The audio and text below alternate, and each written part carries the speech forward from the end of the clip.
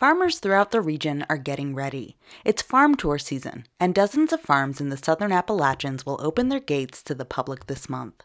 At many farms, the community can walk through the fields, hear about the history of the farm, ask questions, and learn about the romance and realities of farm life. Stephanie Boxberger of Stony Hollow Farm in Graham County, North Carolina, welcomes the public to her farm 6 days a week. It's a U-Pick farm where the community can pick their own berries, peaches, plums, and vegetables like snow peas. We are totally geared to agritourism, so we just enjoy showing people how things are growing, where they're growing. We love to see families come out and spend time together doing an activity that everybody can enjoy. Regional farm tours and U-Pick berry farms are both forms of agritourism, which is growing both as a concept and an economic driver for small and medium-sized farms. ASAP hosted 2 training workshops this spring to help local farmers learn how to incorporate agritourism into their farm businesses. The most recent training was held in the rolling green hills of Jackson County, North Carolina. About 30 farmers came from the far western part of the state on a warm afternoon in late May. My name is William Shelton, and we're at my family farm in Whittier, North Carolina. Shelton Family Farm is hosting today's event. William runs a wholesale commercial operation that produces tomatoes, strawberries, and hydroponic lettuce.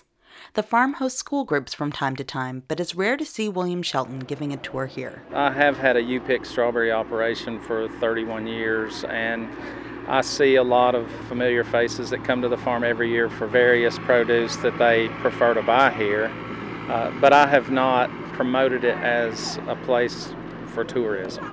Today is an exception. A group of farmers gather around while he walks through the strawberry fields and alongside his greenhouse. This is just a little greenhouse we use to grow our bedding plants, mostly tomatoes. We raise about 22 to 24 acres of tomatoes. Molly Nicolai is here from ASAP. She jumps in to spark a conversation about ways to incorporate a greenhouse like this one into agritourism. If you were welcoming visitors to your farm, what would be a hands-on activity you could do connected to your greenhouse operation? Yeah, I would have kids transplant to a little pot they could take home a tomato plant. Yeah. I think that would be a big one.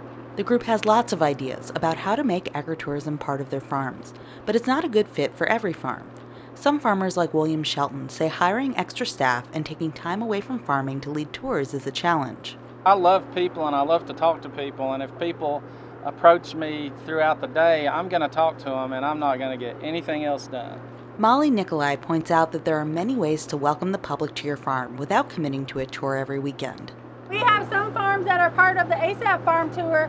That's the only time they're ever open to the public, because they don't have the time and the staffing to open up their farm every single weekend or every day.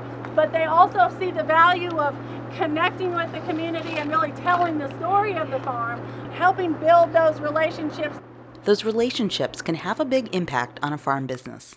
Tours spread awareness about a farm so the public can recognize their products at farmers markets or in grocery stores. And visitors often want to extend their experience by purchasing produce or meat while on the tour. But agritourism goes beyond dollars and cents. It also enriches the lives and connections for people who visit the farm.